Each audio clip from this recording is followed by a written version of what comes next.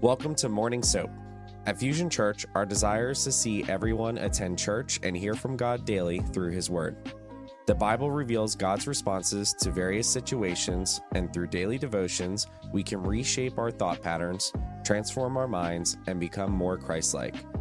Join us here every Monday through Friday as different pastors and leaders from Fusion Church provide insightful devotions and teachings based on the day's scripture. For the current soap reading plan, visit fusionchurch.cc/soap and join us as we deepen our understanding and relationship with God.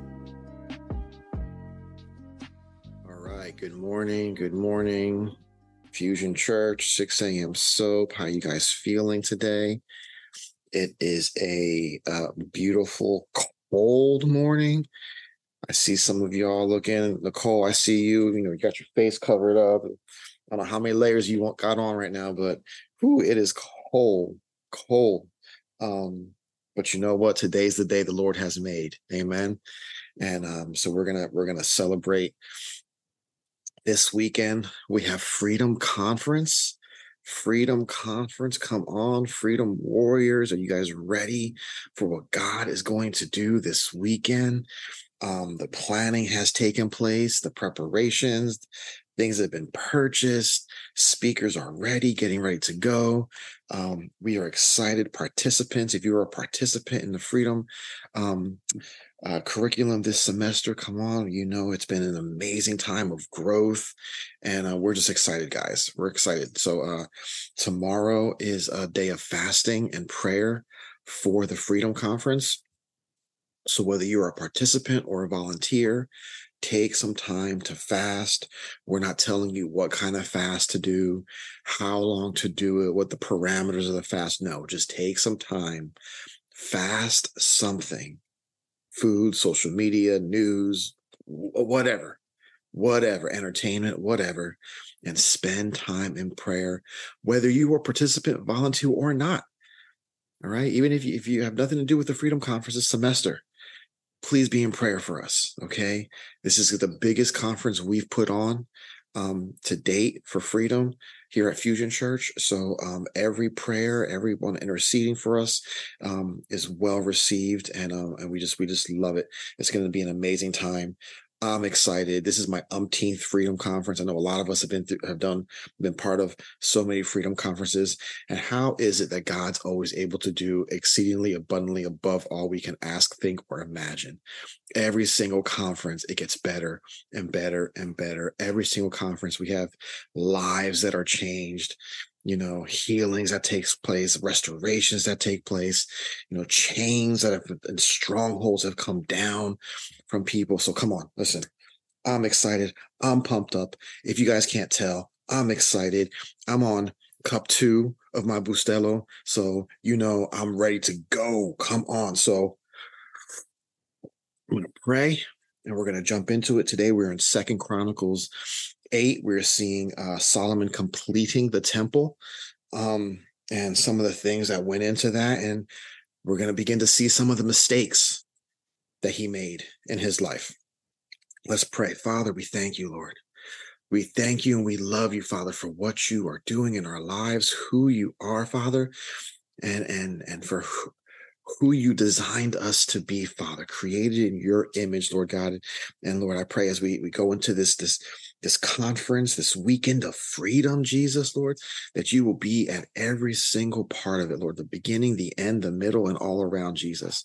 I pray for this time right now, Lord, as we're digging into your word, Father, and learning more about Solomon, Father, and his reign, Jesus, that you would just open up our minds, open up our hearts, Lord God, so we can see new truths from your word, Lord God, and glean those new things that we can apply to our own lives, Father. Lord, we praise you and we love you for this time. In Jesus' name, amen and amen and amen. All right, 2 Chronicles 8, and I am reading from the New King James Version. It came to pass at the end of 20 years, when Solomon had built the house of the Lord and his own house, that the cities which Hiram had given to Solomon built them, and he settled the children of Israel there. And Solomon went to Hamath Zobah and seized it. He also built Tadmor in the wilderness, and all the stored cities which he built in Hamath. He built Upper Beth Horon and Lower Beth Horon, fortified cities with walls, gates, and bars. Also Balath and all the stored cities that Solomon had, and all the chariot cities and the cities of the cavalry, and all that Solomon desired to build in Jerusalem and Lebanon and in all the land of his dominion.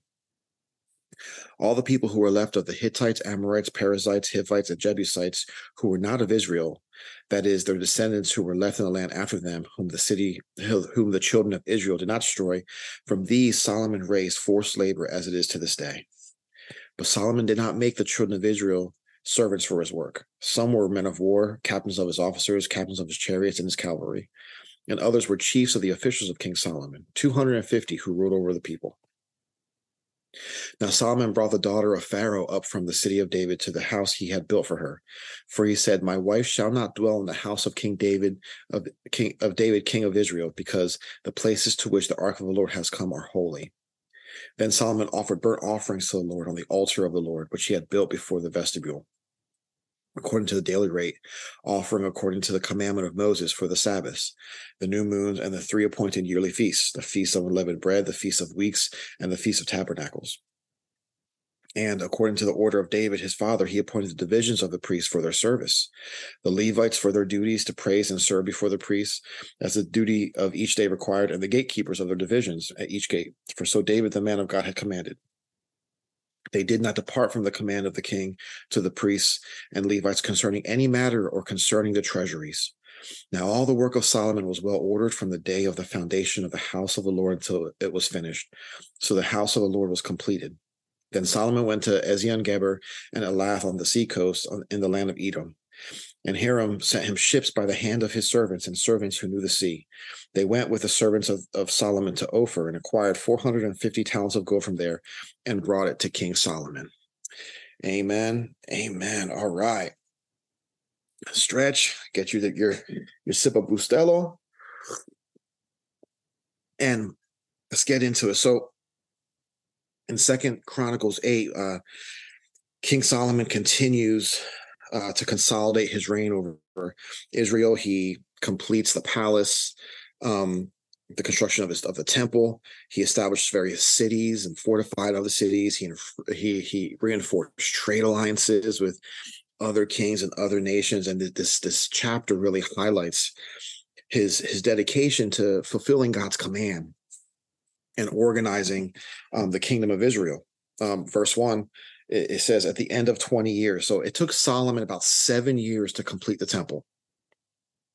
And then it took him about 13 years to finish his palace, which I find kind of interesting that you spend more time on your own house, your own crib than you did spending it, on the temple of God, right?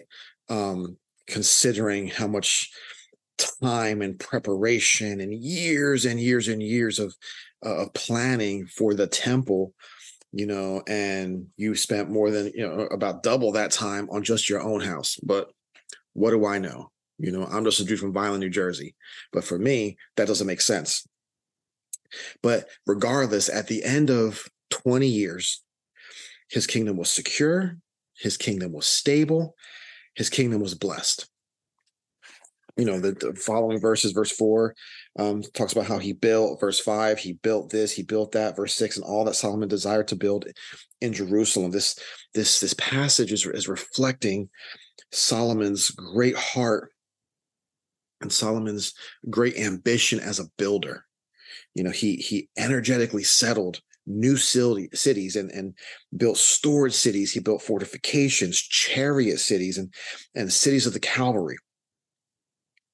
Chariot cities, these were cities specifically designated for storing the chariots of war during peacetime.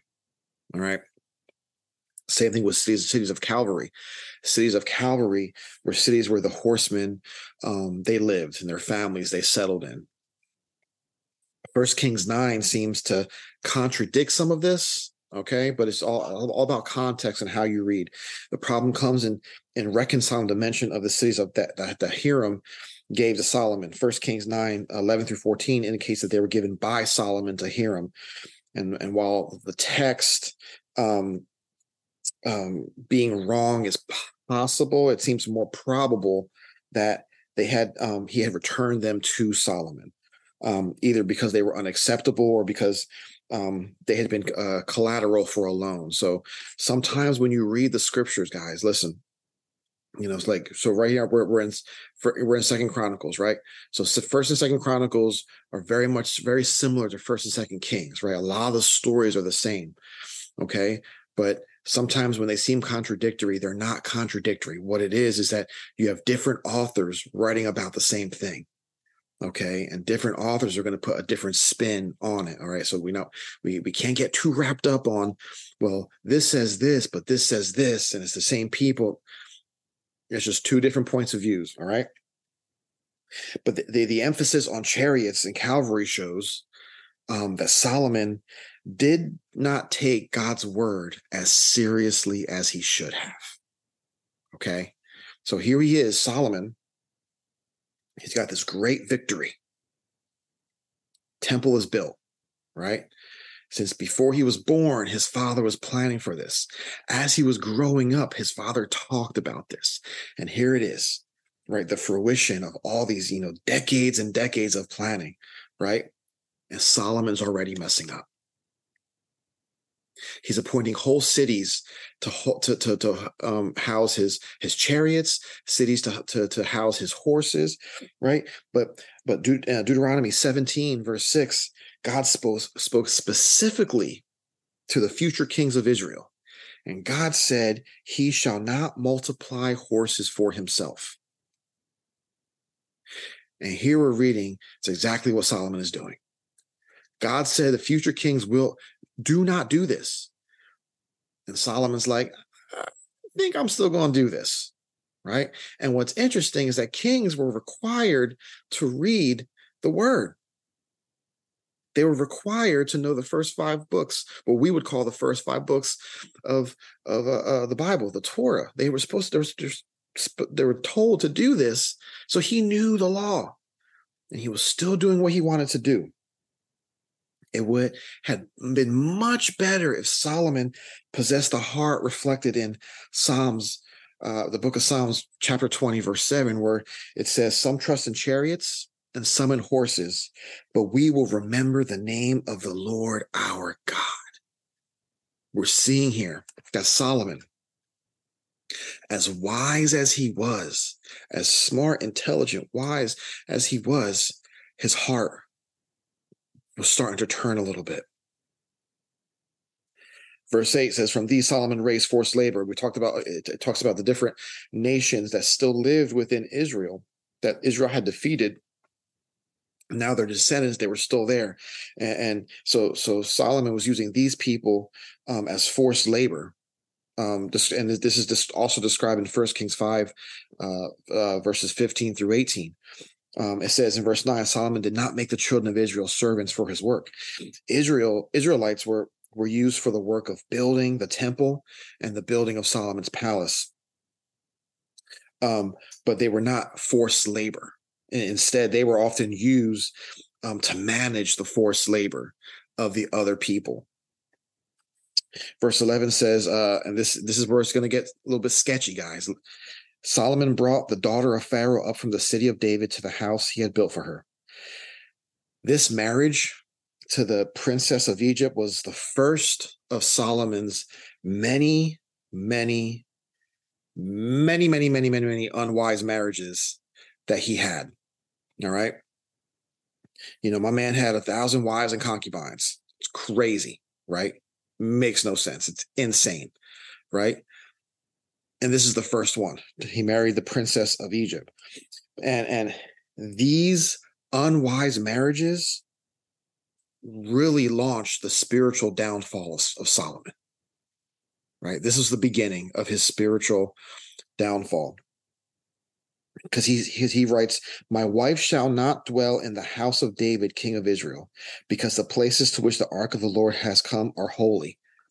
With this statement, Solomon is admitting that his wife was an unbeliever and his wife was unholy.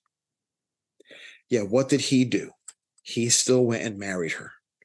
Now, most of his marriages were for political gain, to gain new territory, to make alliances. Okay, granted. But that does not negate the fact that she did not believe in the one true God. She was a pagan. She was unholy, right? And again, this begins to lead Solomon down a very wicked path. And this is proof that even Solomon considered his wife to be a heathen, right? He still considered her to be a heathen, and she was not proper. She was not good enough to dwell in any places that were sanctified. At this point, Solomon had not yet departed from the way of God. We're going to read later on how Solomon began to get into idolatry. He started to worship the pagan gods of his many wives. At this point, he still believed in God. He still worshiped God, but he had a chink in his armor, right? And he was allowing certain things to get through, and that is how the enemy works. He speaks to us and he says, that little thing's okay. You're going to be all right over here. I would even argue the enemies, he'll even say, like, listen, you still love the Lord. You still serve him faithfully. It's okay if you allow this little thing into your life. You can control it, right? How about that lie? You can control it. You can master this. You got this. And little things begin to come in. Little sins begin to come in. We begin to allow. How about this? Even if we're not doing things, we allow certain things to be around us. We allow certain practices to take place around us, right? We're not participating in it, but our silence is acceptance to whatever it is that's going on. Solomon knew what he did was wrong, even knew to the point where he had to build another place for this woman to live that was outside, the area of the temple and the palace. He built a place just for her. Now, no doubt she was fine as wine, right? You know what I'm saying? No doubt she was not an ugly woman. But her heart was not for God. So she could have been the most beautiful thing in the world, right? But inside she was ugly. Inside she was a heathen. And inside she began the downfall of Solomon because he allowed that. He allowed this to happen. And he considered his wife to be a heathen. He considered her not proper to dwell in a place which had been sanctified. And so he was working against the law of God. Solomon married this woman and many other wives, and again, no doubt for political gain. And he probably hoped, again, a lie of the enemy, that his wisdom could overcome the paganism that he was bringing into the kingdom, right? Overcome by his strange wives, he shamefully yielded to them. Eventually, they wore him down. And how did they wear him down? By their acts, their types of worship, the things that they were doing. By turning a blind eye, he's accepting it. And he gets more comfortable with it. And eventually, he's okay with it. And then eventually, he's participating in it. That's how sin works. That's how sin works in all of our lives. That's why it's so important, guys, that you have a hedge of protection around you, right? That you yourself are solidly in the Word of God. You were daily spending time with Him, right? And you have a circle around you of fellow believers, right? Guys, get you some brothers around you who love the Lord, who are going to hold you accountable. Ladies, get some women around you, right, that love the Lord, who are not going to take any nonsense from anything that you're going to do, right? Get them around you. Solomon did not do that, right? He did not do that. And then so by building a house for Pharaoh's daughter outside of Jerusalem, he was opening up the gates of God's city to Pharaoh's gods. Think about it like that. This was God's city, right? City dedicated to the Lord, his temple, his presence, right? But what did my man Solomon do? Open up the gates and say, come on, gods of Egypt, come on in. It's cool. I'm going to set up a little corner for you over there. Just stay there. It's okay. You know what I'm saying? Because my wife is fine. She's fine. So just stay over there, right? But it seeps into the kingdom, right? It seeps into the kingdom. Listen, a marriage is only blessed if the two are in one spirit, if the two have a common love for Christ, and together they are endeavoring for his glory. Solomon and his wives, they were not of one spirit. They did not have a common love for God, and they were not endeavoring for God's glory. And when you have spouses that have two different belief systems, it will not work. I'm sorry.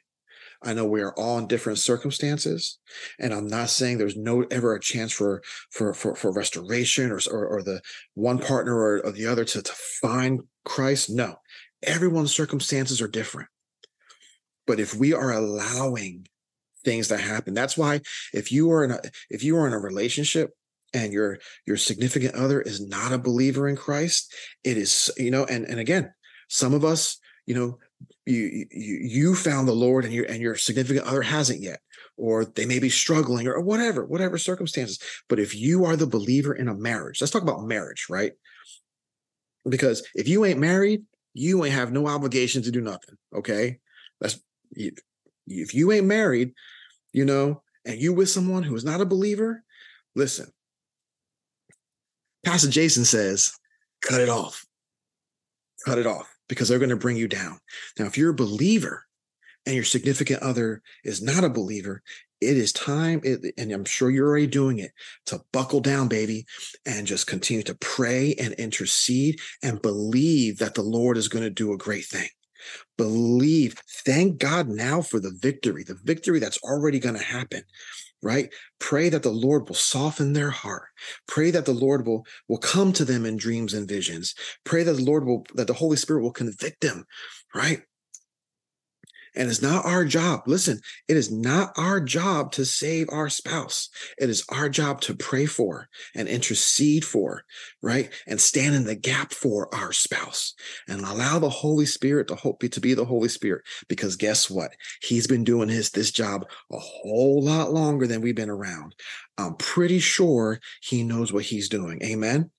But if you are not married, if you're not legally bound to the person and they are not a believer and you're trying to get your junk right, cut it off. Stop it, because they're going to do nothing but bring you down, right? I love him. I love her. They're the one. Oh, okay. How has it been working out for you lately? Probably not that good. And listen, I'm not a betting man. Bob, Doug, I'm not a betting man. But if I were to bet, I would bet that anytime the subject of God gets brought up, more often than not, people get angry. They don't want to hear it. There's controversy. There's fighting, right? Cut it off. Because it's going to do nothing but bring you down. It's going to bring you down. There is nothing more terrible than when either person in a relationship admits in the secrecy of the heart that I cannot take my husband or my wife to church, right? Solomon admitted he could not take his wife, his new wife, to the temple. He specifically kept her separated. Why? Because he knew it was wrong. And he brought her in. All right. Now, again, hear my heart. Hear my heart. I know there are different circumstances. Not everyone's story is the same. Okay. But let's look at Solomon's example. He was a believer in Yahweh, he was a believer in God, and he brought in a pagan wife. He brought her in. Okay. It's much different if they were both not following God and then he follows God. And it's different. Okay. So let me get off this because I want to keep going on a tangent. Y'all know me. And when it comes to marriages, they are near and dear to my heart. A lot of you guys know my testimony. I'm not veering off too crazy, Doug. I'm not going too crazy. But when it comes to marriages, listen, there's something that we need to be fighting for, right? We need to be fighting for marriages, right? And I am not the one to try to come against when it comes to this topic, okay? Because I'm just not the one. That's all I'm gonna say. That's all I'm gonna say, Nicole. I'm not the one, right? So, verse 12 says that Solomon offered burnt offerings. He did this in accordance with the commanded morning and evening services that were prescribed in the book of Numbers, chapter 18, verses 1-8. And he administered the burnt offerings for Israel, and he observed the various other sacrifices that were commanded by the law of Moses. So here, even here, he's still observing the law of the Lord, the law of Moses. He's going to church, right? He's praying, he's sacrificing, he's doing all this. But back at the crib, he got someone who's not observing, not alongside him, right? That's speaking negative into him, that's trying to influence his heart. Verse 14, according to the order of David, his father, he appointed the divisions of the priests for their service. Solomon, he carried out the administration for the temple services as it was originally organized by King David in 1 Chronicles chapter 24. Now, all the work of Solomon was well ordered. Verse 16, this is a reflection of Solomon's great wisdom and an answer to his prayer for help in leading the kingdom of Israel according to 1 Kings 3. Just because Solomon was allowing sin in the place didn't take away from his giftings, didn't take away from his calling, right? He was just starting to get a little bit confused. Okay, he was still doing the work of God, and that's what's so dangerous when we allow sin in the camp, when we allow sin to take root, when we allow sin to have a place in our heart that we lie to ourselves and say, I can control this. Right? It's just this one little thing. I want to put it right here. I'm just gonna. No one's gonna see it, right? But what does rot do? Slowly takes over, right? If you have water damage in your house, it could be behind the walls. It could be in your baseboards, under your floors, and you have no idea. And on the surface, everything looks good, right? But what happens? It starts to stink, right? You start to smell some stuff. You're like, man, what is that? I know. I took a shower this morning. What is that? It's the rot that's starting to eat and kill and destroy your home. We cannot allow sin to take root in our lives, in our soul, because it's just going to begin to fester and multiply and become nasty. And then you're going to start seeing it in your own life. You're going to see it in the way you interact with people. You're going to see it in the fact that, oh man, Pastor Brendan didn't preach the message that I wanted him to preach. I guess I'm just not going to come to church anymore. Oh, Pastor Jason didn't say hi to me this week. He said hi to me last week, but not this week. He must have a problem with me. I guess I'm not going to go to church anymore. That is something that is festering and manifesting, right? And is causing division in your own life, right? We got to get rid of it. We got to get rid of it. We have to see the lesson of Solomon and not allow, his example to go unnoticed, for us to just look at this as a story. This is not just a story. This is an example of what not to do. And so it goes on to talk about how, he went to different cities, and it says he went to Ezion Geber and Elath, and that was on the sea coast. And it was kind of interesting is that Israelites, they weren't a seafaring people. Right. They weren't a maritime people. They knew how to navigate the lakes, and the seas within land, but the ocean, not so much. So, of course, he had to use other people, other nations to help with that. Verse 18 says they went with the servants of Solomon to Ophir and acquired 450 talents of gold from there. It's hard to tell today where the land of Ophir was. It may be in like southern Arabia, or along the eastern coast of Africa. We're not really sure, but it just shows Solomon's great enterprise and him being an industrious king, to expand the kingdom, expand trade, expand influence and wealth in Israel, And so on the outside, right, when we look at Solomon on the outside, he was a great king, right? Now, he was never going to be King David. King David is the greatest king that Israel ever had, right?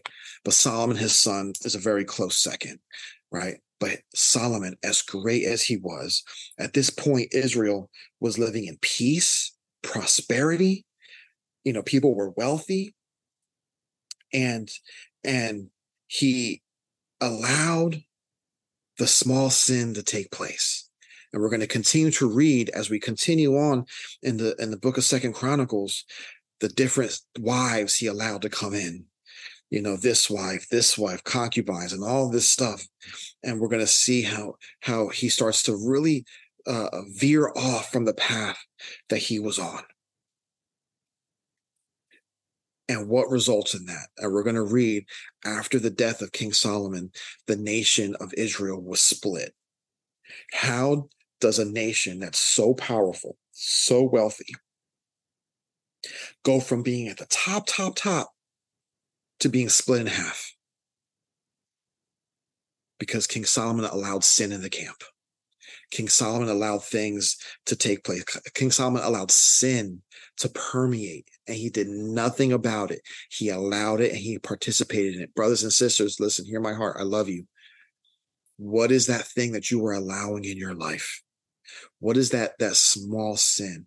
Who are those people that you got to remove from your life? Because God has a plan for your life. He's got a purpose. He has a calling for each and every single one of us. And we will never see it. We will never see it if we allow sin to take root, because there's always going to be a distraction. There's always going to be something that's going to come. It's going to, we're going to be pitting ourselves against the wall, right? How oftentimes are we praying to God, and we're praying and we're praying and we're like, God, how come you're not speaking to me? God, I'm crying out to you. I don't hear anything from you. Maybe there's a sin that's blocking you. Maybe there's something that's almost like a shield stopping your prayers. So come on, dig in, pray. Tomorrow, whether you're part of the Freedom Conference or not, spend some time in prayer and fasting and ask the Lord. Ask the Lord, what are those things? What have I allowed? What have I allowed? And who are those people I need to bring around me? Who's that inner circle that I gotta have surrounding me that are gonna help keep me accountable, be praying for me, going to lift me up when I'm falling down? Who are those people? Because I'm telling you, you find those people and you get that junk out, right? And you have those who are gonna journey with you in this life. I'm telling you, God will move in miraculous ways. I've seen it in my life. I've seen it in a lot of your lives. So even if I'm going to end this now because Bob is giving me that head nod, like, hurry it up, Jason. Let's go. Come on, let's go. I got stuff to do. Listen, listen, we love you guys, and we are always here for you, and we will journey with you. We will pray with you, right? And if you need help with any of these things, there are plenty of brothers and sisters here who will help keep you accountable, help keep you on the right path. Because I'm telling you, when we do things the right way, when we get sin out of the camp, right? When we're journeying through a situation and we don't know, but we bring people around us, God sees all those things, right? We need to do our part. All Solomon had to do was, well, first of all, not marry that chick, right? Just like, hey, we ain't gonna do that. But even once he did it, and he allowed things to come in, if he were just to repent and said, no, we can't do this. I don't care about alliances. I don't care about treaties. Like, I follow the Lord. Israel would have remained whole. Israel would have remained whole, and they probably would have been in even greater standing with the rest of the world. But he allowed sin, right? Do your part, guys. God will do the rest. And I'm going to end right here. Father, we love you. We thank you for your word. I thank you for a man like Solomon, Father, not just because he was one of the great kings of Israel, not because he was the wisest man who ever was on earth, Father, not because he was one of the richest people on earth, Lord God, but because he was a man who failed and he made mistakes, Father, Lord, because we all do that. No one is perfect. We've all been there. All of us are still there in different ways, Lord God. But Father, thank you for that example, Lord God, and so that we can redirect, Father. We can get our focus back on you, Jesus. Lord, I pray that you would reveal those areas in our lives, Father, that we need to just open up to you, Lord God. Allow you to get in there and clean it up. Get rid of the junk, Father. I pray that you would bring to mind those people in our lives that we need to remove, and not just remove and just not never love, but Father, like remove to not have an influence in our lives. Lord, be with us, keep us, guide us. We love you. Be with us during this weekend, this busy weekend of freedom, Lord God. We thank you, Father, for the victory that's going to take place, Lord Jesus. We thank you, Father, for the strongholds that are going to be broken. We thank you for the healings, Father, Lord. We thank you for the encounters with your Holy Spirit that people are going to have. Some maybe most for the first time, a true, genuine experience with your Son, Jesus Christ, Lord God. We thank you for that, Lord. Father, we praise you and we love you. We thank you for all these things. In Jesus' name, amen and amen and amen. All right, guys, love you all. I will see a lot of you this weekend, and the rest I'll see next week. God bless.